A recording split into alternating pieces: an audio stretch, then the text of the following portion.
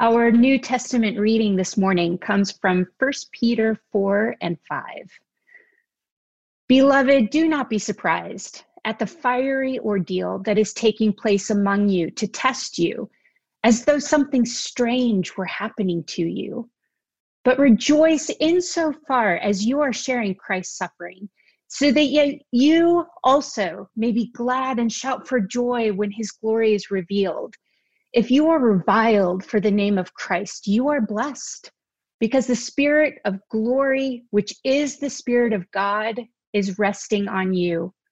Humble yourselves, therefore, under the mighty hand of God, so that he may exalt you in due time. Cast all of your anxiety on him, because he cares for you. Discipline yourselves, keep alert. Like a roaring lion, your adversary, the devil, prowls around looking for someone to devour. Resist him, steadfast in your faith, for you know that your brothers and sisters in all the world are undergoing the same kinds of suffering. And after you have suffered for a little while, the God of all grace, who has called you to his eternal glory in Christ, will himself restore, support, strengthen, and establish you. To him be the power forever and ever. Amen. This is the word of the Lord. Thanks be to God. Good morning, friends. Let's join in prayer. Our Father in heaven, we ask this morning that as we think about these words from Peter's letter, that you would help us to know how they apply to our lives in this particular moment of our own suffering and our own experience of trials, whether it be the pandemic or other things that we're dealing with in life, and certainly mindful that Christians throughout the world suffer in far greater ways. So would you be with us, Father, Son, and Spirit, and lead us in understanding how we might be a people of faith. In Jesus' name, amen. So this morning, the church throughout the world celebrates or remembers the ascension of Jesus. And that's that moment when he vanishes into the heavens, into the space of God's world, we could sometimes say. Luke describes rather in Acts the scene beautifully. And just imagine it for a moment. We didn't read about it this morning, but imagine it in your minds. The disciples are there with Jesus, and he has been speaking to them of their calling and his life with them. And they're curious about the fullness of the coming kingdom of God, because when they look around themselves, they see nothing about their world changed. Everything is as it was before. The Romans are still in power. People still die of sickness. Injustices of all types abound. Inequalities are very real. And so they just simply want to know, is it now or is it later that your kingdom comes?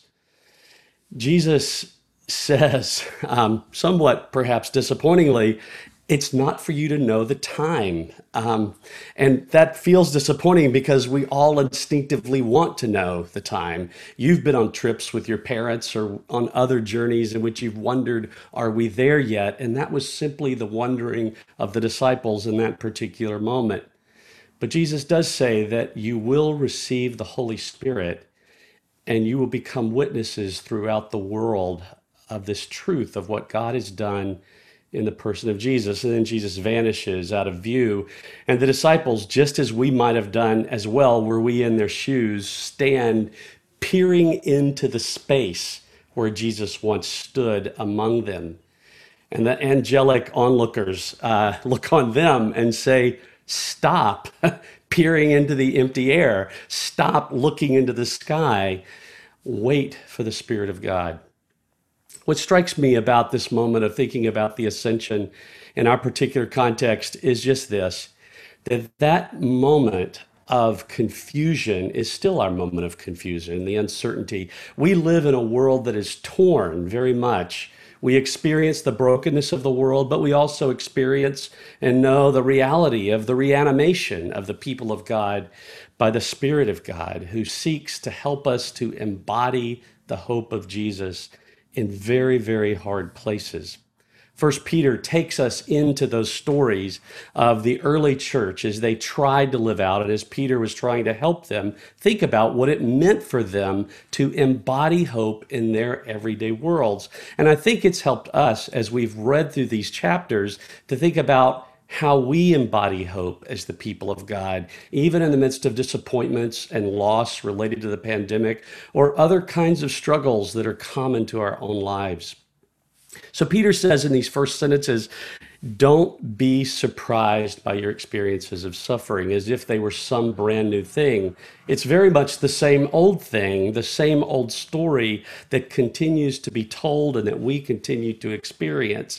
But Peter seems to suggest, I think, instead of being surprised by suffering as if it's a new thing, what if you were to take your experiences of these sufferings, these ordinary sufferings, and bring them to your relationship with Jesus and rethink, what does it mean to be in these circumstances with Jesus rather than alone, with brothers and sisters rather than alone, mindful of all that God has done in the person of Jesus and all that he promises he will finish.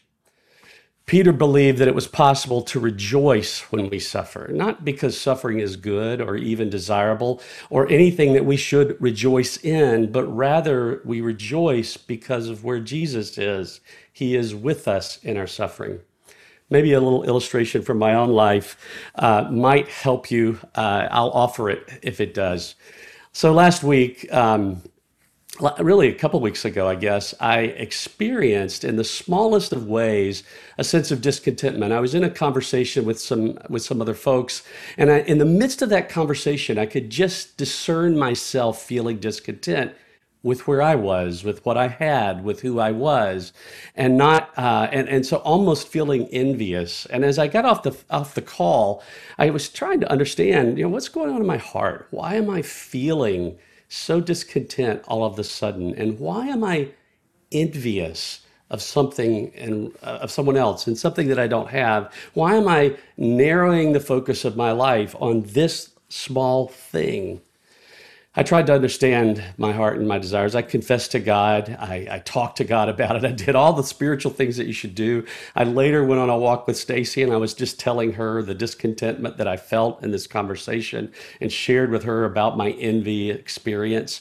And about a week later, I was reading something that the psychologist and spiritual director David Benner writes in a little book that he has on desiring God's will, in which he talks about what does it mean to live a life that's ordered by the will of God and seeking his kingdom rather than the will of self and seeking the kingdom of self. Listen to what he writes about the cross. He says, taking up my cross is accepting whatever affliction I experience, no matter how great or small, and inviting Christ to walk alongside me as I carry it. It is meeting the suffering Savior in the midst of my own suffering, allowing myself to be touched by his grace. Walking this sacred way of the cross allows me to participate in Christ's suffering. It puts my suffering into perspective, and it gives it meaning because the end of the way of the cross is resurrection.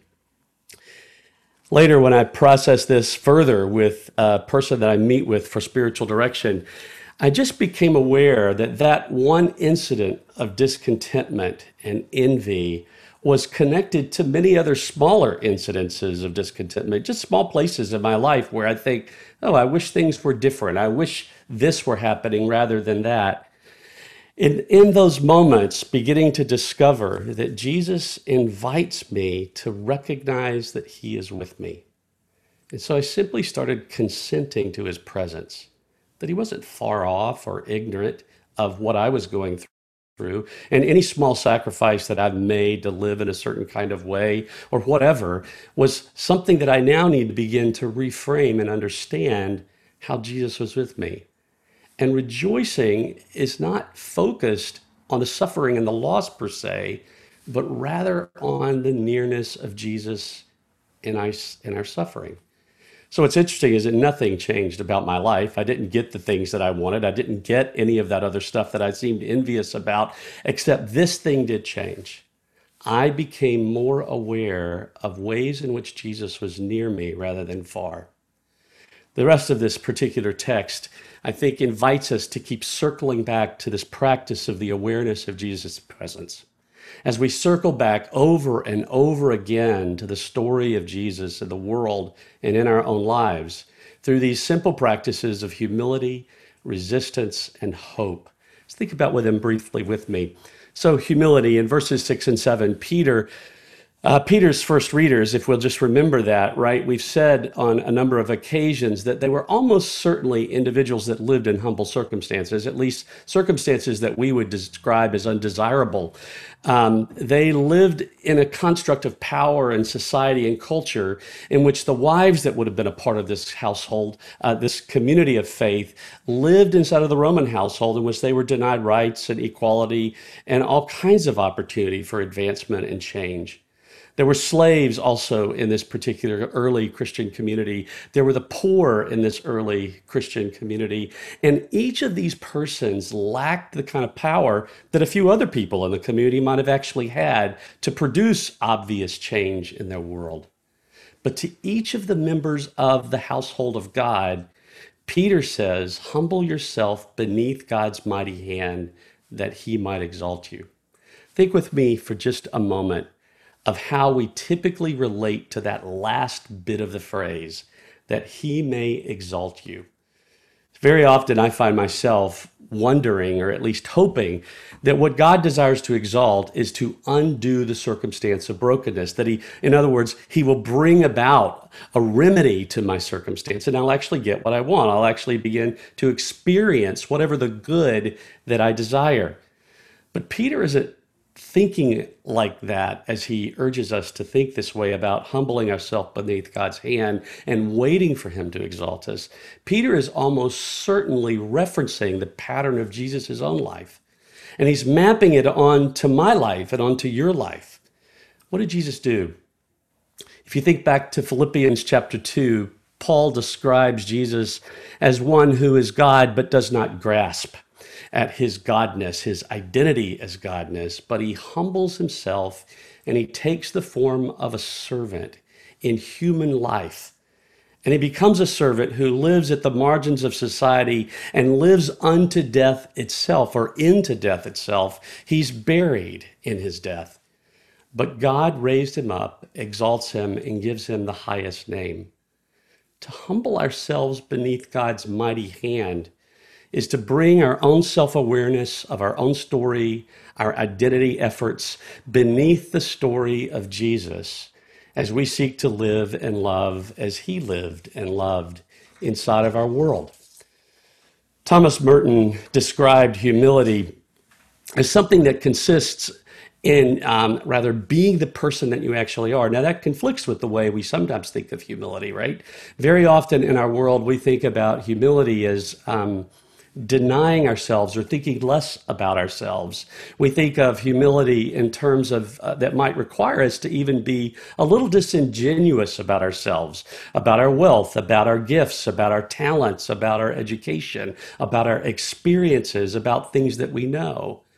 But Merton urges us to not think of humility that way, but rather to think of it as being exactly who you are. What does that mean for us as followers of Jesus? It means that we have to begin with and include the truth of who God says that we are.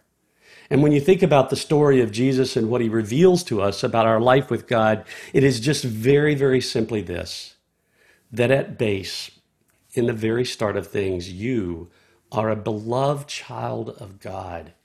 He has put his love upon you. You need to do nothing to receive that love. You need to do nothing to earn that love. It is simply the gracious gift of God, our Heavenly Father. His loving presence is the beginning of our truest expression of ourselves. Not all the other things that have happened to us in our lives, whether they're good or bad. Not all the things that we do inside of our lives to prop up a sense of self, but simply that we are loved by God. What would it look like in the midst of the pandemic to hold on to that truth in the relationships that you have inside of your household, or to hold on to that truth when you're just sick and tired of the four walls of your house? What would it look like for you in your own context of suffering, whatever it is, to begin with the simple fact that you are a beloved child of God?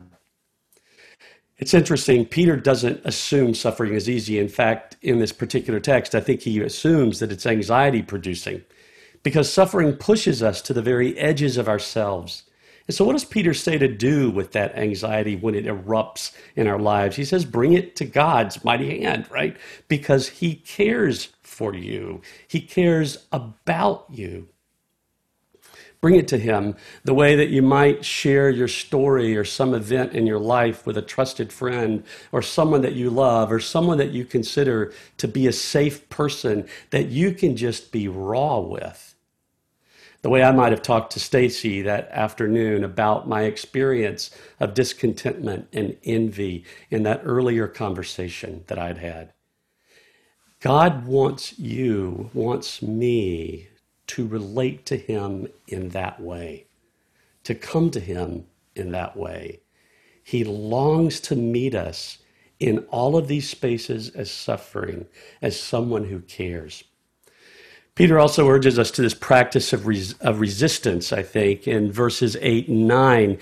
He specifically begins by reminding us to remember, or rather to be alert and disciplined and understand that our lives unfold inside of spiritual conflict. Now, that's hard for us because very often we think of our lives as simply unfolding in the spaces of human behavior. We're not aware of anything behind the scenes that may be going on. But here, Peter wants us to be aware that there is an evil personality at work inside the world. And Scripture speaks of that personality as the devil, whom here Peter likens as a lion that's on the prowl for food. Evil lurks in our stuckness and our caughtness, and seeks to sort of hold us in these spaces of systemic injustice and the practice of everyday injustice or envy. All of these ways in which we find ourselves in humanity and the institutions we have produced find themselves stuck in powerful addiction to selfishness. So Peter says, be aware of that battle, but resist the devil, and he will flee. Now, this is a really interesting thing to me because remember the people that Peter is writing to. They're the wives inside of these Roman constructs of the home. They're the slaves inside of an economic construct of oppression. And they're the poor who feel stuck and no way to move out of poverty. In other words, these are all individuals, mostly, that would likely see themselves as victims of their circumstances. But what Peter reminds them and reminds us is that we have real agency in the world because Christ has set us free. We have an agency to love inside of whatever circumstances we find ourselves in ways that are self-giving in the same way that Jesus' love was self-giving. So rather in a point of suffering or difficulty or in this moment of pandemic, rather than seeking to sort of grasp at power and control our circumstances because we have resources and we have the ability to study and understand things, or rather than seeking to escape the pain of suffering through more withdrawal or just sort of numbing ourselves to death through whatever your preferred addiction is, whether it's drink or food or gossip or conversation or being with a friend again, we have the power to live as Jesus lived, in a vulnerable expression of love in the middle of this world. So for me, that means something like the next time I'm in a conversation with the friend in which I experience this experience of discontentment, and even those arising feelings of envy, instead of being there as an enviable person, or instead of being there only thinking about that which I don't have or which I am not, my not enoughness, I am instead in that conversation in a vulnerable love that allows me to know that Jesus is with me and with my friend, and together we can have an honest conversation. Peter reminds us that in these struggles, we're not alone, but they unfold in the context of the body of Christ. We're family. There are brothers and sisters throughout the world that also go through suffering. And that's helpful for any of us that in our own moment of suffering, that we're likely to think that there's something unique and special about us, that we are the only ones experiencing the world in this way at this time. Peter says, no, this is true of all Christians everywhere, because we live in this torn world of brokenness and yet embodiment by the Spirit and filling by the Spirit. We have a taste of God's glorious future, but we know all too much truer, right? The lack, the gaps. The final thing that Peter does here, I think, is he brings us back to this horizon of our hope. Remember at the very start of 1 Peter, Peter spoke of our inheritance that's kept and secured in heaven. He speaks of it as being an imperishable inheritance. It's kept, it's certain. In other words, your future is not fragile. It's absolutely secured, Peter seems to be saying. And that enables us to live this life of risk, living and loving the way Jesus lived in love. So here, yes, while our lives are playing out against a backdrop of spiritual conflict that's oh so real, the most important reality in that story is that the world is the space in which Jesus earned victory. His power, his glory are forever, and our lives have been brought up and caught up into this glorious story that God is telling. So Peter reminds his reader as he closes out the letter, God will finish telling the story of our lives. May God help us to live inside the beauty of the story of Christ as we live in contexts of suffering that aren't surprising but are so real. May he give us grace to remember his presence with us. Let's pray together. Our Father in heaven, we ask this morning that as we think on these words and what they mean in the context of our lives, just reflecting back on our time of confessing our sin just earlier, just moments ago, and we looked into some of those gaps in our lives where there was distance between us and you, where we were sort of falling back into the constructs of this world and all of its brokenness. Would you help us to remember the presence of Jesus?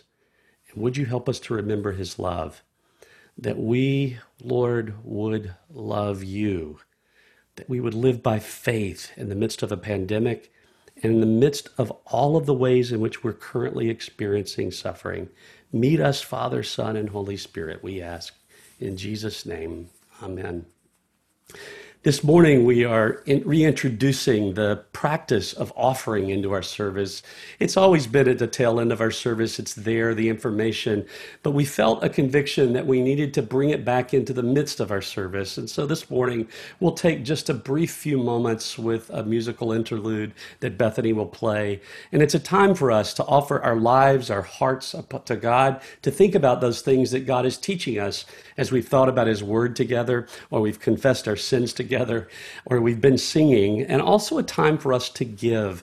If you'd like to participate in the needs of our communities of Liberty Church and City Church, there are ways to do so. There's information in the bulletin that would allow you to give online if you desire so. So let's take some time in a few moments to reflect on all that God is doing in our lives, in our world.